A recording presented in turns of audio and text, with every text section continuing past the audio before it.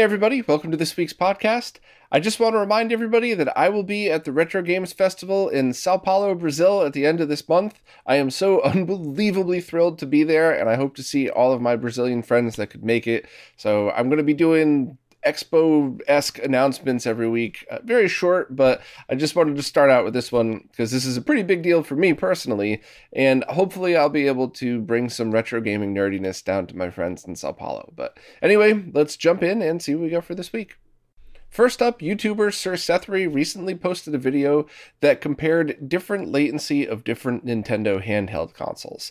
And I was really fascinated by this because this is the exact type of thing I've wanted to dig in deep about for years now and just never had the time or found the excuse to go out and do it. And Seth's video was pretty interesting. Now, of course, with all nerd research in any kind of field around the planet, you don't take one set of results as proof. You have to repeat these results, test them, and that is absolutely not an insult to Seth. It's what I tell people about my own findings, so there's no shade being thrown, only compliments here, but it seems like Seth stumbled across things that people had some suspicions about, but I don't remember anybody doing the research and digging in like this. And some of the interesting things were Game Boy Advance games had about the same latency on the Game Boy Advance, the SP, the AGS-101, and the Micro, but when you play them on the DS, DS Lite, and the 2DS XL, you end up with quite a bit more latency, one more frame. So this isn't something that could just be a result of maybe the slow motion work Seth did was a hair off. That is not what these results show, especially because the results are consistent across the different platforms. So it seems like DS and even the 3DS emulation uses hybrid emulation of sorts. So it's not 100% software. It's also a little bit hardware related, and that one of the chips that's used is also the same on the GBA, so they just run it at half speed. I'm oversimplifying all this. Seth goes into it in the video, but it's pretty interesting that one extra frame of lag would be added to those other solutions. And Seth also did check one of those IPS screens, but even Seth said in the video, that's one of like the 100 screens that are out there now. But people have suspected that those aftermarket screens are pretty laggy. So that's something to keep in mind, is that we're really going to have to start lag testing these aftermarket kits to make sure which ones perform the way that we need it to and vice versa. Also for Game Boy games, and this one I think is the one that was the most interesting to me, Game Boy games on Game Boy Pocket and Game Boy Color were the same. However, on the Game Boy Advance, it added another frame of latency as well, which I had no idea that was the case. I could kind of suspect for Game Boy Advance, there were a few reasons as to why, but for original Game Boy, I would never have guessed that there's one more frame of latency. And then for the 2DS XL via the Virtual Console, there was double the latency, which that I understand is more of a hybrid gaming solution. But what does all of this mean? Well, it means that Seth has laid the groundwork for a lot of follow-ups to this. I've been using an LED-based kit attached to a controller for years now. Steve originally came up with the idea. Tianfeng ended up reworking it for me to make it a little easier to make. And heck, maybe one of these weeks we could turn that into a JLC PCB ad or something where I show everybody how to have those made. But I have a few left here, and this week I'm going to be soldering a few together and sending some to Seth, send some to a few other reviewers. Hopefully I could send a giant bag of them to Tito for Macho Nacho. And I think what this just means is that we need to verify Seth's results. We need to try slightly different methods. Once again, not to prove anybody wrong, but anytime you could prove the same thing with different test methods is always a good thing. We always want to be the better nerds about stuff like this. So I really do think we need to dig into this one and kind of see, first of all, what is the latency difference? And second, when does it matter? So for things like speed running, lots of the little things Seth talks about are a very big deal. For things like sitting down and playing, that's completely up to you, and there's a lot of other factors involved. The type of screen, the ghosting, how that affects your eyesight. And this is also one of those things that's very complicated, and I'll mention it a few other times because of unrelated stuff in this week's podcast, but understanding how display lag applies to the games you're playing on the displays and scalers you're using are not uniform. And I keep trying to find different ways to explain this. I have obviously not done a good enough job yet, but I'm going to keep trying different ways until I can get through to people. So I'll save that one for more lag talk later. But definitely check out Seth's work.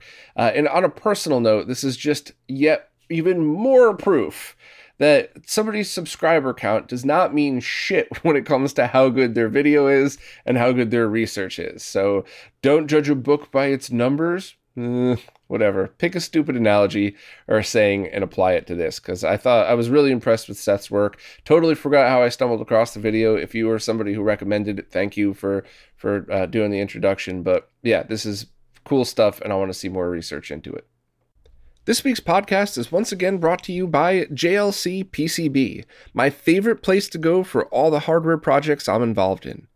Boards up to 2 layers are usually ready to ship within a day or two, and boards up to 6 layers ship within a week, all for the same starting price of $2 for 5 pieces. They also offer stencils for people assembling their own components with a reflow oven, as well as even offer full assembly options for SMD and through-hole components if you'd like them to make the whole thing. Getting started is as easy as adding a Gerber file right to their website, selecting your options, color, and how many you'd like made. You can even add a stencil right from here to make it easier. If you're in a rush, you can get your orders extremely fast via DHL shipping. It's not cheap, but you'll be impressed how fast your order arrives. If you're on a budget, or just not in a rush, they have shipping options starting at under $5. If you'd like more info on JLC PCB, keep checking out these ads as the weeks go by, as I'll soon post more walkthroughs on how to use all the features they offer. Next, Humble Bazooka has just released the latest in line of plug-and-play adapters for the Atari Jaguar. This one is the Jag AIOA Plus, which is the silliest, most ridiculous, awesomest output adapter I have seen for the Atari Jaguar, and I am so happy I bought it just because of its ridiculousness, but it is very functional too. So I'll skip through the video output because I've already talked about this quite a bit on previous podcasts. Please go back to those or just read the original reviews if you'd like more info. But this adapter allows you to get simultaneous, if you would like, RGB, composite video, and S-video. It is completely safe to use any one of those combinations at the same time, or obviously just one at a time. It's totally safe to split the audio in that scenario, and the video output quality is awesome. It's very high quality. There are no issues with it. The voltages are all fine. This is really just one of the best video output solutions you can get for the Jaguar, and it utilizes a Genesis 2 style DIN that is 100% compatible with any properly made Genesis 2 cable. And what I'm about to say applies to anything with a Genesis 2 AV port. If you buy a properly made cable, HD Retrovision, Rad2X, any of the RGB SCART cables from the main vendors that I always recommend, this will work perfectly. If you buy a $2 AliExpress cable with no components in it, it could potentially cause some damage and it definitely won't look right. But that's not have anything to do with this adapter. Same applies to a Genesis 2 or anything with that port. So buy good cables. But on top of that, Humble Bazooka has also rolled in the functionality of its net adapter, which means you could play the 2.5 games that support it. And I think there's some different homebrew coming as well, which is a really cool feature. And on top of even that, there's a switch to enable the net adapter, because apparently if you're using like a Jaguar game drive, you cannot have the adapter enabled or plugged in when it boots. So Humble Bazooka came up with the easiest solution you could imagine. Leave it off at all times. And then after the game boots that you want to use the netplay function, flip it on. And that's it. Couldn't get any easier than that. So I bought this because I'm a dork that wants crazy Jaguar accessories, and I think it's hilarious to have this big thing sticking off the back with every feature possible. But the reality is the chances of me using the NetLink multiplayer solution is probably pretty slim, as is the solution, or as is the situation for most people buying this. So you're going to have to decide which one you want, but just because this is available doesn't mean Humble Bazooka canceled any of the other ones. So if you don't need the net adapter and you want to save yourself just a few bucks, I would absolutely get the regular but amped edition, so just the video out solution. And once again, if you want more details, please go back to those previous videos. But basically, the AIOA amped edition allows all of the same functionality that I just talked about with this, just minus the net adapter, and you never have to worry about anything. The $10 cheaper than that one really is only designed for HD retrovision cables and one output at a time. So if you know that you're only using HD retrovision cables, then cool, fine. But I still personally, just my opinion, I'd spend the extra $10 on the amped or the extra couple more dollars past that to get the ridiculous plus edition, just so you never have to worry. Because yeah, you're using HD retrovision cables now, but what are you going to be using 5 years from now when you have to go play a round of Atari carts? So I just like to plan ahead. But either way, this is an awesome adapter. I'm so glad I bought it. It's ridiculous, and I love it. The team behind the Mr. Multi-System has just publicly revealed prototypes for their handheld version of the Mister. This is actually shown off in an interview we did, which I'll talk about in a minute, but this is a very cool concept, and while these are prototypes and still subject to change, it really shows what could be done with a Mister handheld solution, and I think they're really cool.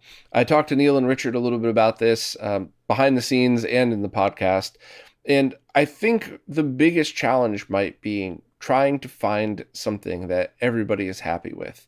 So there are prototypes that look great, but everybody has their own preference. Some people like buttons farther in, some like them farther out, some like different shapes or orientations. So the team is considering different ways to go about doing this and want to make sure that it ticks a few boxes. The first one is that it's 100% compatible with all existing Mister cores and solutions, so they don't have to fork the software side of the project. People could just start using this the same way they always have. But they were also talking about things like maybe having a base module and one case, or using an existing off-the-shelf solution that they could use to save money, and potentially having it so that other people could make their own shells for it, so that you have the main guts, which they would manufacture, but if you wanted to make it look like a Sega Game Gear or an Atari Lynx or whatever else, you could do that.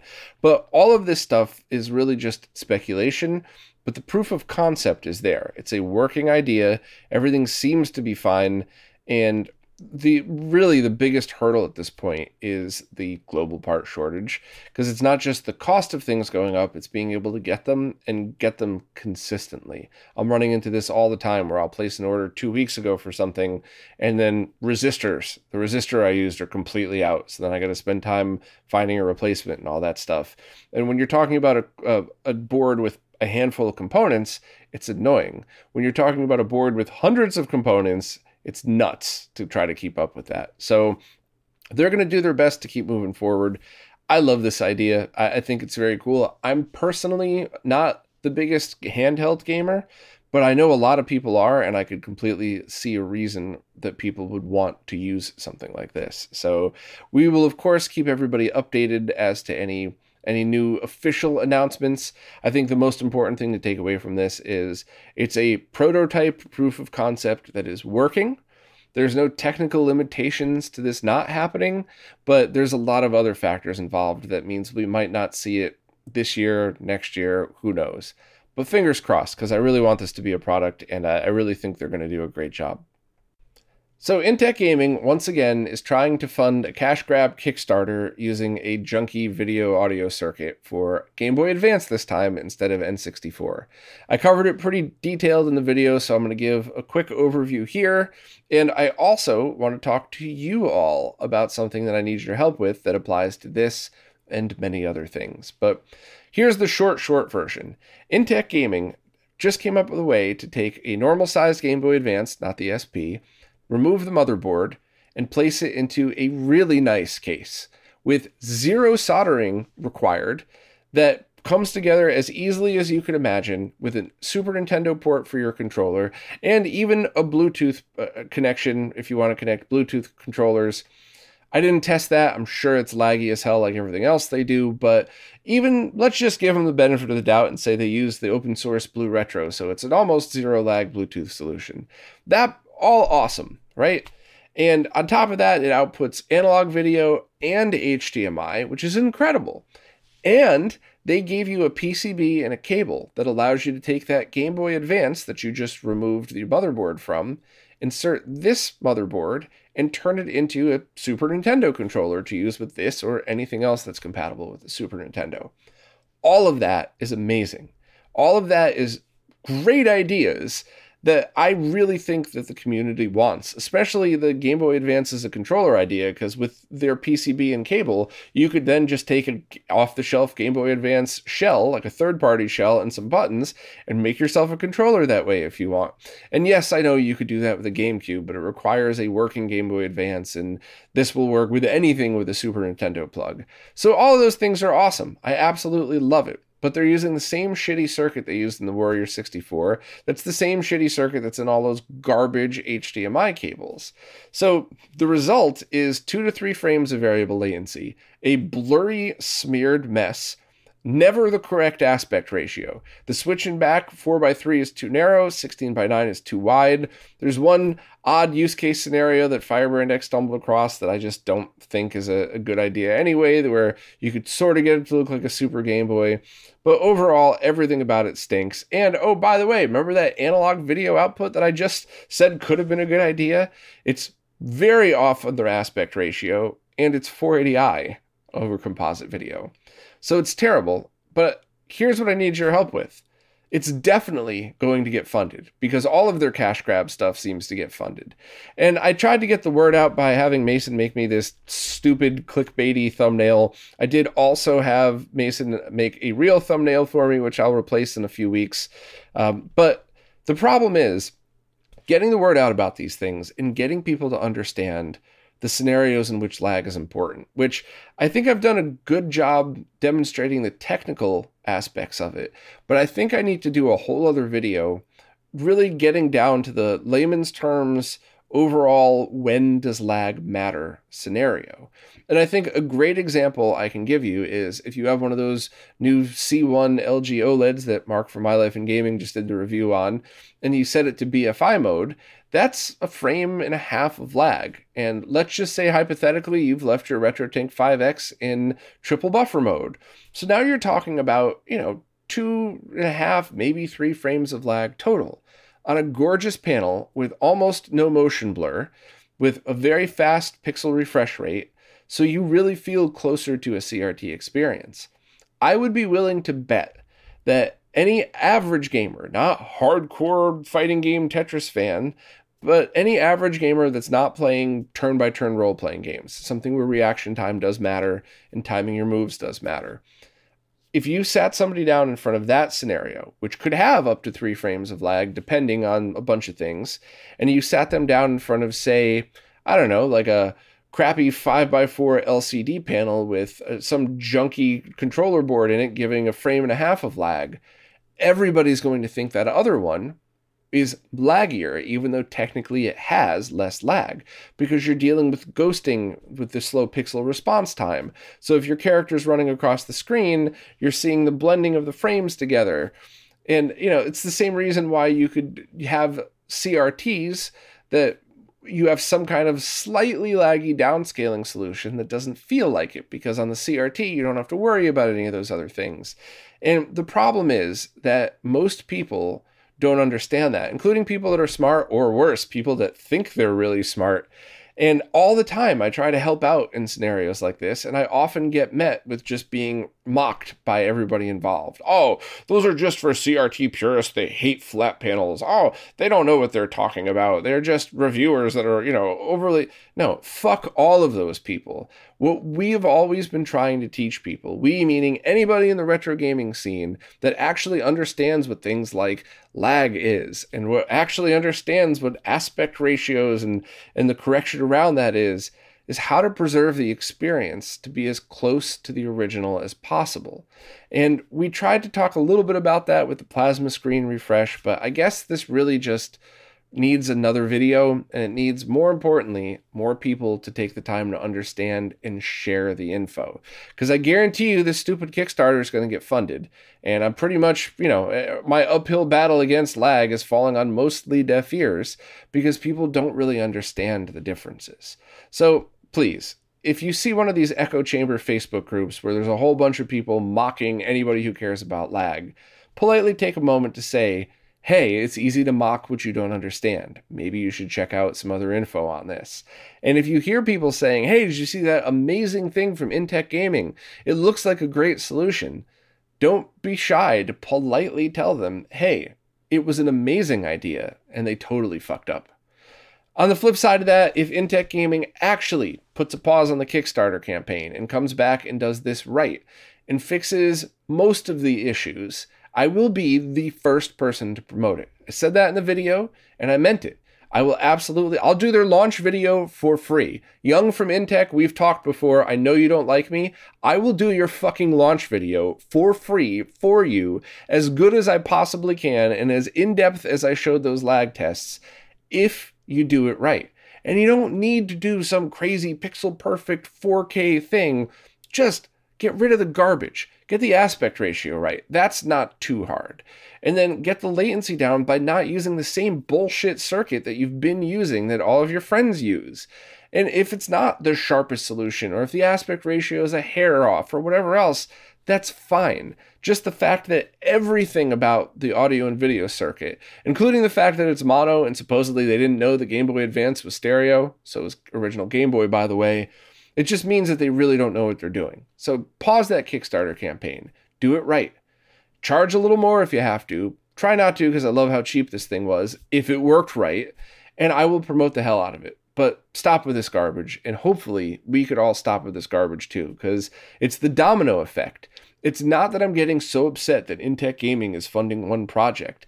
That means nothing in the scheme of things. The reason I get so annoyingly pissed about this is because once this gets funded, another project's going to get funded. And then Limited Run Games is going to list it just like they do their shitty HDMI cables and say, well, everybody needs a cheaper solution, and more people are going to buy those, and more dominoes are going to fall. And for some reason, most other people in the industry don't see this. Maybe it's because I did product development, maybe because I'm an obsessive nerd, or maybe nobody else cares and they're just looking to take people's money. I don't know, but it's up to us to do something about it. So rant over, but I think this one was really necessary.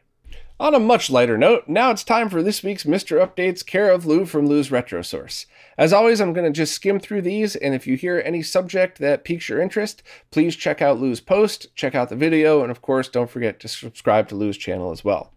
First up, the 32X core received audio updates that fixed some of the fast noise in some of the games, making it a really solid core. I believe that was Kitrink's, Risha, not sure what I'm supposed to say, but it was they were the ones that fixed it, and I've been playing Space Harrier on my Mr. Cade and loving it. I know it's not exactly the same as the original, but it's close and it's enjoyable, and it's just very cool to be able to experience the 32X library with no effort.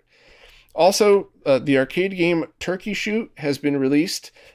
This was originally written by Dar FPGA and ported to Mr. by Birdie Bro. This was a 1948, sharp today, huh? A 1984 game in which the world's population has been transformed into killer turkeys. You take the role of a turkey terminator to get rid of these turkeys. That sounds awesome. I can't wait to play it.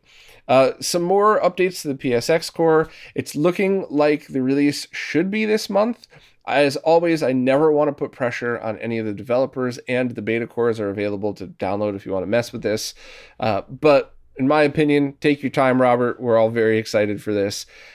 Robert has announced that texture filtering to smooth out the look is also going to be an optional feature that should be available on launch, which I love.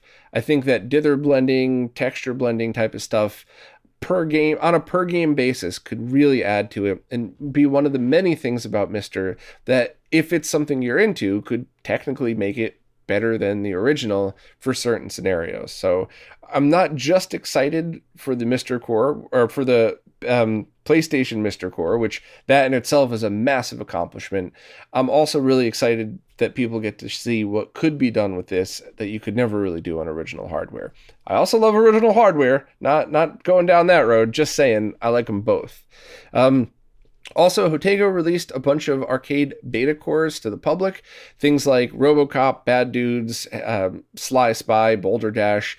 And as always, if you want to get access to any of these while they're still being worked on, while they're still in beta, you have to join Hotego's Patreon, and as soon as they're stable enough, he releases them for free for everybody, which you could have your own opinions on that. Mine is that it's a perfectly awesome thing to do for people. Also, Mr. Retro Wolf has posted episode 12 of his Mr. Core development series, which involves the display and CPU, and you're shown how to get a test screen going. And I always appreciate stuff like this, because while I'm not smart enough to be an FPGA developer, I know quite a few people that are, and they just don't really know how to get started. So stuff like this is perfect.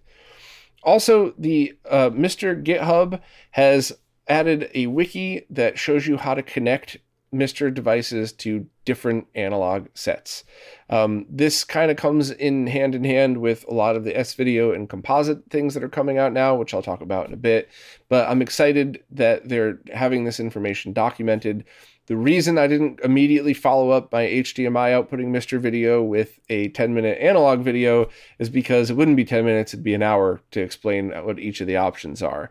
So I have the script pretty well done, but I'm waiting for a few more things to release because it's about to get a lot easier depending on your situation. If you just want RGB, it's about as easy as it gets now. But more to that in the future. There's also a guide that shows you how to create or how to dial in the exact settings for the mode lines for a core. Now that's worthy of its own video, so please check out Lou's post on it and the GitHub for more info.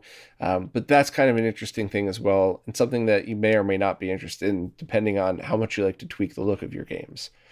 And lastly, if you don't want to manually create separate Mr. Game launcher files for your entire library of games, the user Wizzo on the Mr. forums have posted a new script that will create a new games folder that will list all the games in your library and let you launch them directly. So I think that there is one very important reason for this.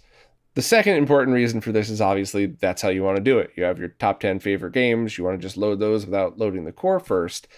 But I want to do this once I get a rotated Tate mode, Tate mode, call it whatever the fuck you want, but a rotated arcade setup. I want to have all of the games that are rotated accessible from one menu right when I boot, because obviously I wouldn't care about launching anything else. And I think this would be the perfect way to do it. So thanks to Wizzo for doing this. And of course, thanks to Lou for always doing these weekly updates. They're such a help to all of us. And hopefully I'm able to do them justice by running through them in a quick manner like I do here. I recently posted a long-form podcast interview with Neil and Richard from RMC, where we talked about The Cave, which is a very cool thing that I think I've talked about here before. I have a video embedded if you want the tour of The Cave. We also talked about the Mr. Multi-System and the Mr. Handheld, so it was kind of cool that we got to launch that together this week.